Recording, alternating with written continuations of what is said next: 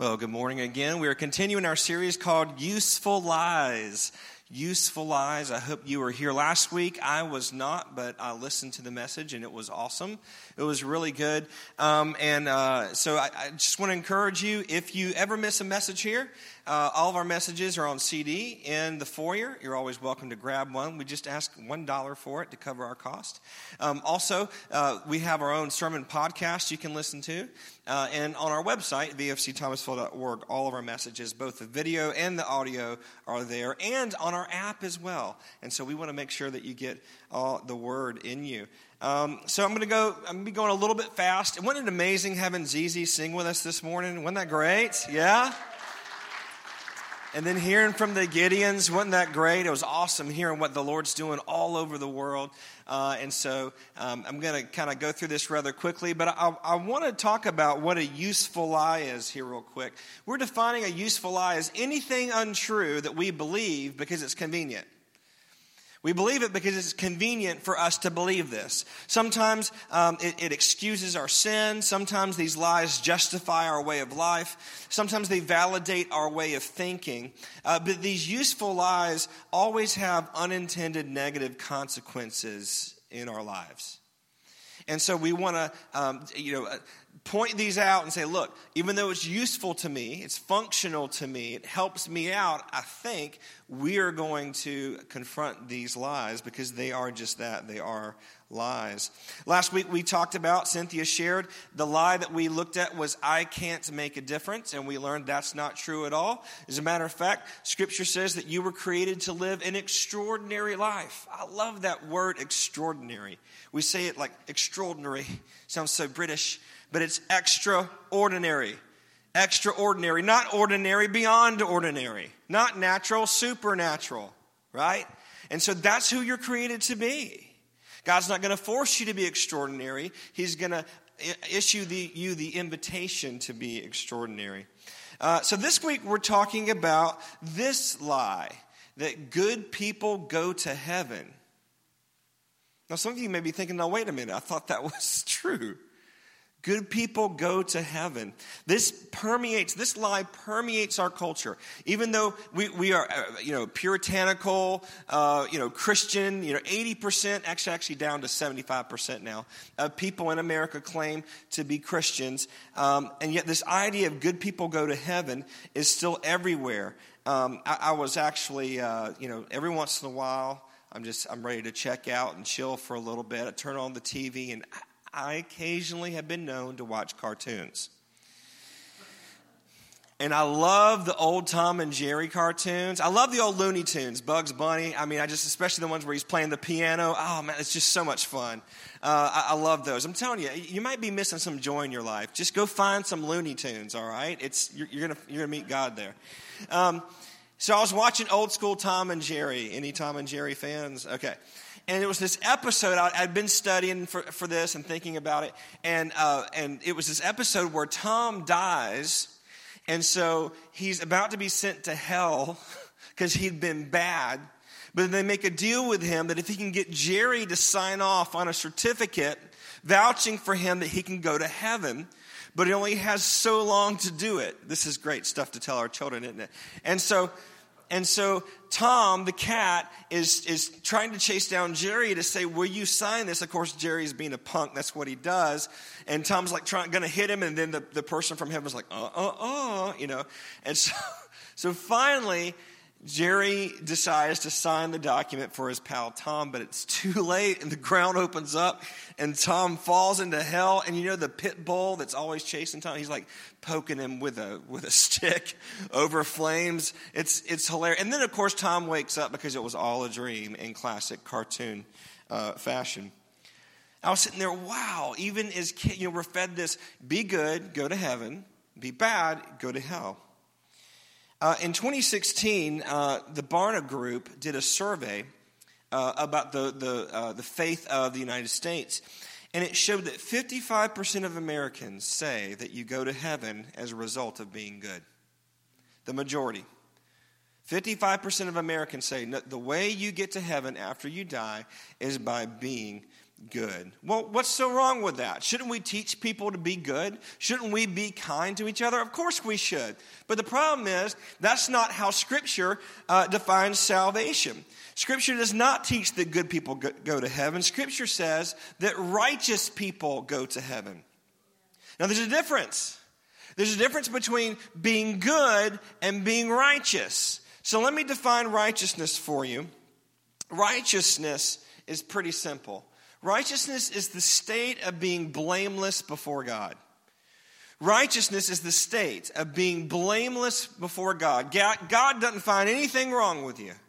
God has no issue with you. Therefore, you are now righteous. You are in right standing with God. I like to think about it like this. My wife is the fruit whisperer. She goes to the grocery store.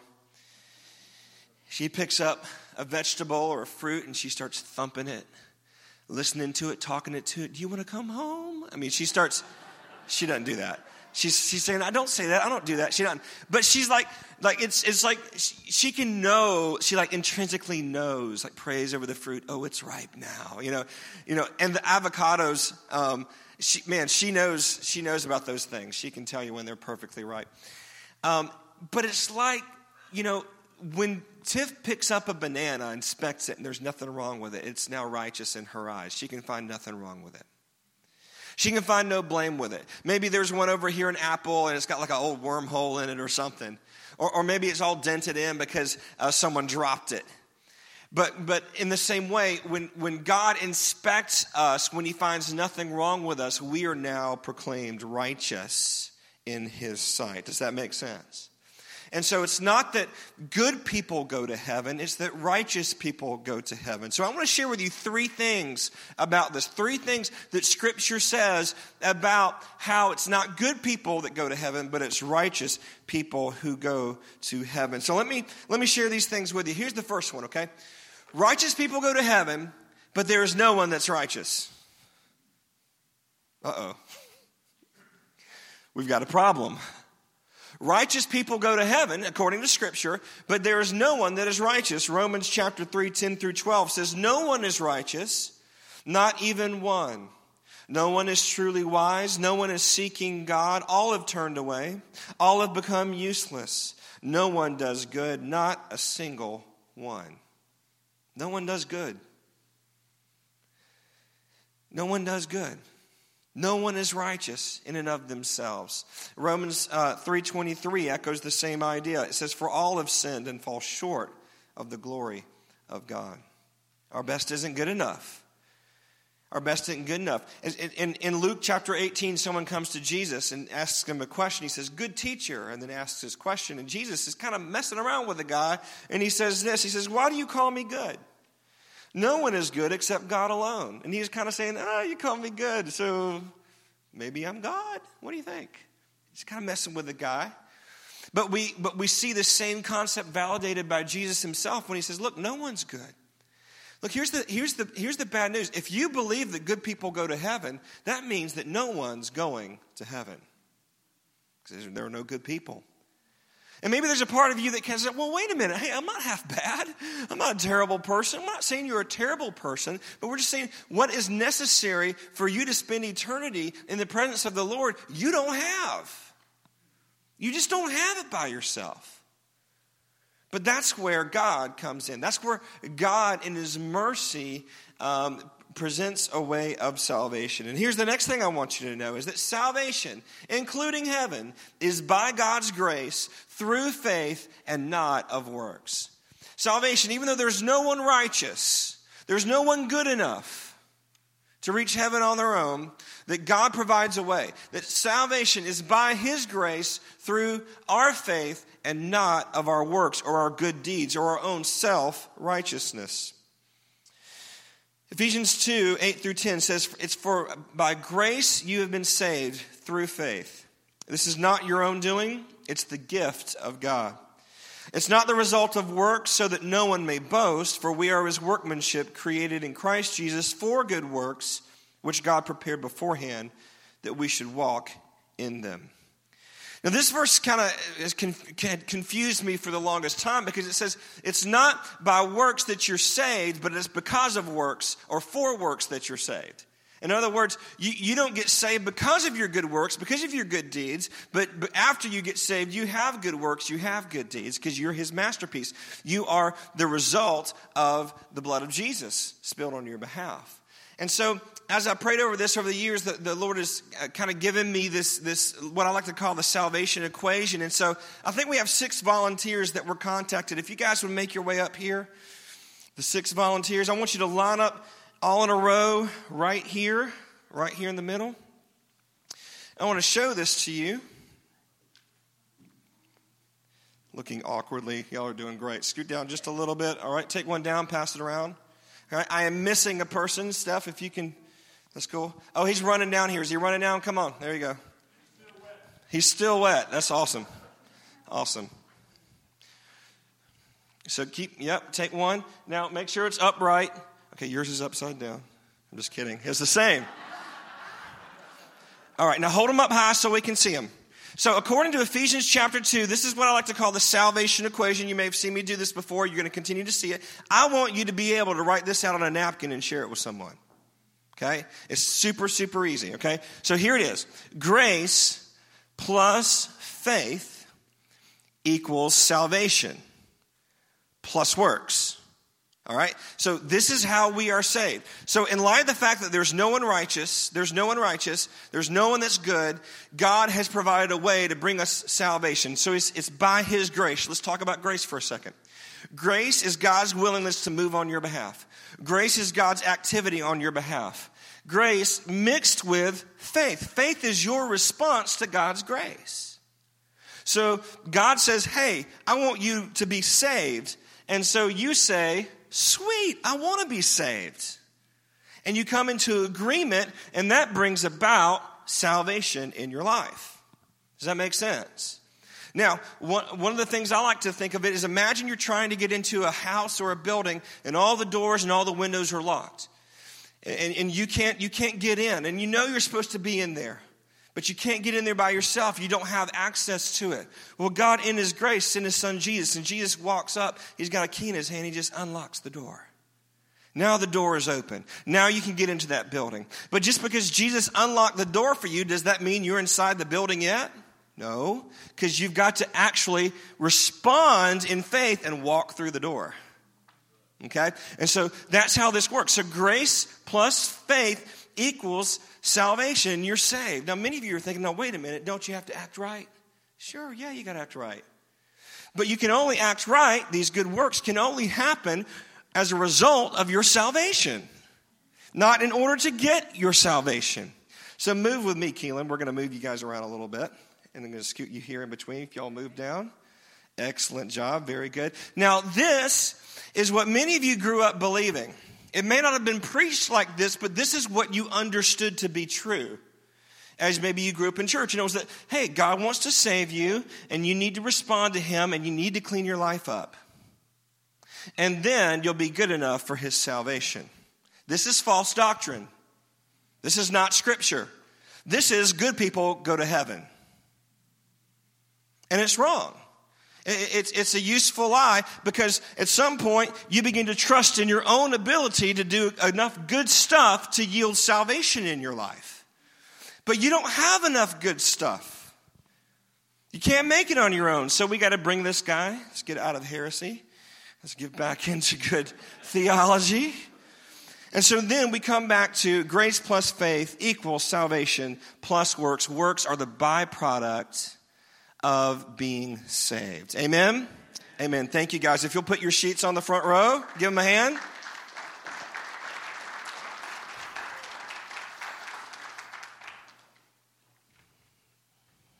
Here's the last thing I want you to know. There are 3 ways to try to be righteous. 3 ways to try to be righteous, but only one works. Only one of these works. And we're going to talk about how this works, and then we're going to have a demonstration for you. 3 ways to try to be righteous. Only one works. Here's the first one. The righteousness of the world. The righteousness of the world. This is doing good things. Being a kind person. Random acts of kindness. Doing good stuff. And here's the thing. That's good. I'm not saying that's bad. You should be doing good things. You should be kind to others. Scripture actually tells us to do this. But it doesn't make you righteous enough to go to heaven. Because remember, good people don't go to heaven. Righteous people go to heaven. And so the righteousness of the world is like, hey, pay it forward. Do good. Be kind. And maybe, just maybe, you'll do enough good stuff to outweigh your bad stuff, and maybe the Lord will let you in. Well, that's not what Scripture teaches. That you just simply don't have enough good deeds to earn your way into heaven. Matthew chapter 5, verse 20, Jesus says something shocking. He says, unless your righteousness exceeds the righteousness of the scribes and Pharisees, you will by no means enter the kingdom of heaven. Unless your righteousness exceeds that of the scribes and Pharisees. Now, who were the scribes and the Pharisees? Well, the scribes were the ones that actually copied. There were no Xerox machines back there. You couldn't go to Kinko's, And so they would write down the scriptures tediously, line by line. They knew the scripture. They knew the scripture way better than you do.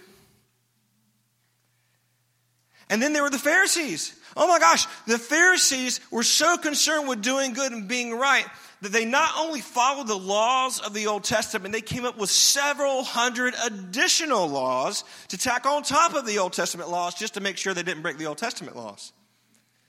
Boy, they were, if anyone had good works, it would have been them, right? But yet, Jesus says, unless your righteousness exceeds that of the scribes and the Pharisees, you will by no means enter the kingdom of heaven. So here's the thing. Good deeds, good works, they're wonderful. You need to do them. But you do them not in order to get saved, not in order to get into heaven. You do them because you have been saved and you're just on your way to heaven. So it's a different way of looking at it. It's the result of it. So the righteousness of the world is not a bad thing, but it doesn't give you eternal life. Here's the next type of righteousness. This one doesn't work either. It's the righteousness of religion. The righteousness of religion. I'm using religion in a negative sense. I know there can be positive religion. In the book of James, it talks about helping widows, helping the poor. That's good religion. But negative religion is when you push others down so you look good by comparison. Is when you look down on other people, it doesn't change who you are, but you just want to make sure you're better than someone else. If you're ever speeding on the interstate, you want to make sure you're not last in line so the cop won't get you. Not that you guys do that. Now, I don't know anything about that. I read about it. But that's the righteousness of religion. Luke chapter 18, 9 through 14. This is an amazing passage of Scripture. I'm reading it to you in the New Living Translation. It says, then Jesus told this story to some who had great confidence in their own righteousness and scorned everyone else. So here we go. These are people that are trying to be righteous on their own. Okay? So Jesus is telling this story to illustrate a point about this. Verse 10, 2 men went to the temple to pray. One was a Pharisee. All right, this guy knew the Scripture. This guy, he obeyed the law. I'll tell you, way better than any of us. And the other was a despised tax collector. Tax collectors were like the mafia of the day, okay? They weren't just the IRS. They were terrible people, all right? They were just known. They were traitors to their own Jewish brethren because they were working for Rome. And they would try to extract more money from you than you needed. Terrible people. The Pharisee stood by himself. That's important. I can't preach on that right now. He stood by himself and he prayed this prayer. I thank you, God, that I am not like other people. Cheaters, sinners, adulterers. I'm certainly not like that tax collector over there. I fast twice a week and I give you 1/10 of my income. Okay, so look, is fasting good? Yeah, fasting twice. You should fast twice. I should fast at all. I should. I do. Sometimes. We do give 10%. Tiff and I give 10%. So we tithe. That's good. It's good to do those things. But he wasn't doing those things because he loved God. He was trying to earn God's favor, and he was trying to compare himself to someone he believed was worse. Verse 13, but the tax collector stood at a distance, dared not even lift his eyes to heaven as he prayed. Instead, he beat his chest in sorrow, saying, oh God, be merciful to me, For I am a sinner. Then Jesus says this, verse 14, I tell you, the sinner, not the Pharisee, returned home justified before God. For those who exalt themselves will be humbled, and those who humble themselves will be exalted. See, this is the problem, the righteousness of religion. It's outward focused. It's not based on inward change. And it says, if I can make someone else look worse than me, I'm good to go. If I can judge someone, condemn someone, then I, by comparison, might be righteous. It doesn't work. It's not a good righteousness. It's a hurtful righteousness. Hurtful to you and to the person you're trying to compare yourself to. But Jesus gives us the real way of righteousness, and it's the righteousness of Jesus. The righteousness of Jesus. This is the only type of righteousness that's going to get you access. That's going to, the good people don't go to heaven, but righteous people go to heaven, and this is the only type of righteousness that works. Romans 3:21 through 25. I'm going to read this to you in the New Living Translation of the Scripture, and I want you to listen for the phrase, be made right. Made right. That phrase is righteousness. Remember, righteousness is right standing with God or being found blameless by God, okay? So you're going to hear it 4 times, being made right. Listen to this. Now God has shown us a way to be made right with Him without keeping the requirements of the law, as was promised in the writings of Moses and the prophets long ago. We are made right with God, we're righteous, by placing our faith in Jesus Christ. This is true for everyone who believes, no matter who we are. For everyone has sinned, we all fall short of God's glorious standard. Yet God in His grace freely makes us right in His sight. He did this through Christ Jesus when He freed us from the penalty of our sins. God presented Jesus as the sacrifice for sin. People are made right with God when they believe that Jesus sacrificed His life, shedding His blood. You want to be made right? You want to be righteous? That's the way. And just in case anyone was confused, He said it 4 times. You are made right by faith in Jesus Christ. You know, the righteousness of good works is like trying to reach righteousness. If this is righteousness behind me, this screen, this word righteousness, and I'm desperately trying to reach it. You know, righteousness of good works is if I was just trying to use my own ability, and I can almost hit that. If I try, let me try again really hard. If I try, there we go. I just touched the very bottom of it, but I still didn't hit righteousness, did I? I got a little close. Even if I was the most good-intentioned, giver person out there, I just simply can't reach this by myself, on my own. I can't do it. Tom, will you come help me out? So I get frustrated and I'm like, you know what? I'm trying to reach this and I can't. So you know what? I'm just gonna push other people down. And so, I can't reach that righteousness, but at least I'm not that guy. At least I'm not him. And at least I can employ the righteousness of religion. Because I know I can't reach this on my own. I've tried my best, but at least I'm not this guy. But Jesus has a better way for us. Jesus has righteousness available for us. It's righteousness that's a free gift. It's righteousness that by our faith in Jesus, we are elevated into His righteousness in a way that we previously could never do before. And so we've got Jesus right here. Here's Jesus. You see Him? Okay. We've got Jesus.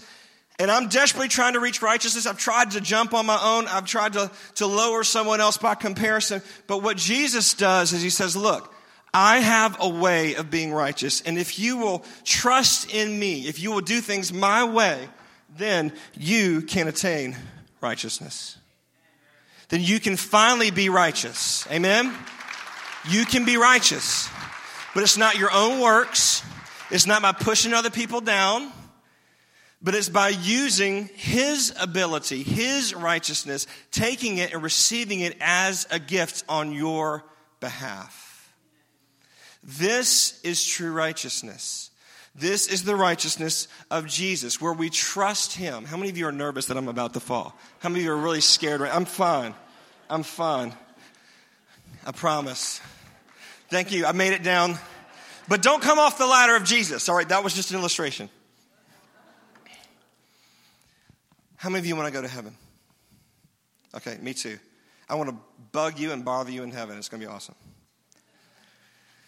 It's really easy. It's really, really easy. Listen to this. Jesus is in heaven. Follow Jesus, and you'll go where he is. Follow him. That's what Christianity is. Discipleship, learning to do what he does, say what he says, following him. Are you perfect? No.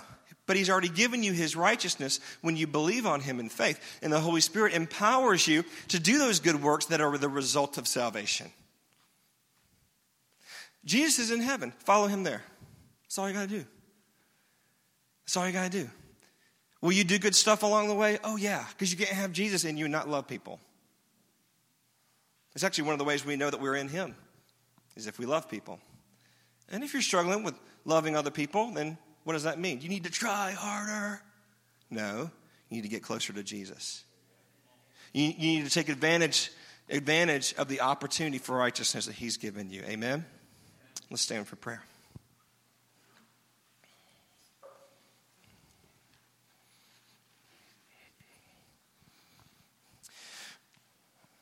My final question to you this morning is this. Have you received the righteousness of Jesus? It's not, are you good enough to get into heaven? Because I know the answer to that question. The answer is no. Good people don't go to heaven because there aren't any good people. But righteous people follow Jesus into heaven. What about you? Have you received the righteousness of Jesus? Maybe you're a pretty good person. That's great. You should be a good person. But when it comes to your salvation, God has made a way apart from the works of the law. That's what Romans 3 said. God has made a way apart from your own self-righteousness, which is only going to leave you frustrated and angry. And he's given you his righteousness and said, now, come on. Let me show you how to make this work. Let me show you how to live. If you would, close your eyes. And just in your own words, under your breath, ask the Holy Spirit, have I received the righteousness of Jesus? Or am I still trying to do this on my own? Ask him. Take a moment.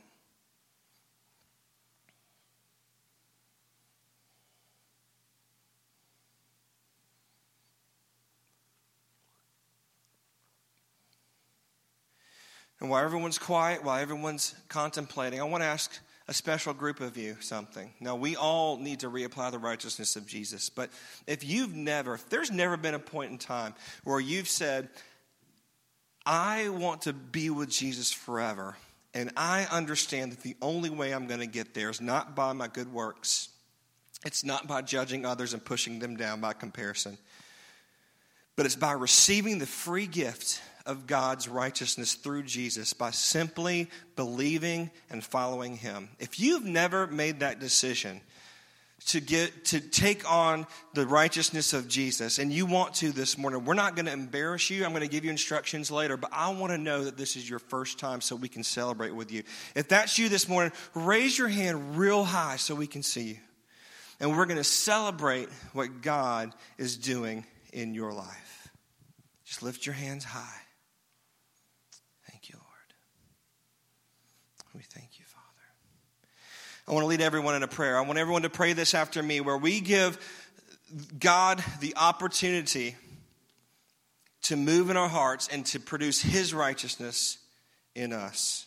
If you will, pray this after me. Say, Lord Jesus, thank you that you have the righteousness that I need in order to live forever. So I give up on my own way. I don't trust in my self-righteousness, but I trust in your righteousness that you freely give on my behalf. And as I receive your righteousness, you'll give me good works, and I'll begin to act right and do good things. I promise I will not try to earn my way through the righteousness of the world or the righteousness of religion. But I rely solely and completely on Jesus. Thank you for saving me. Thank you for loving me. In Jesus' name, amen. Amen.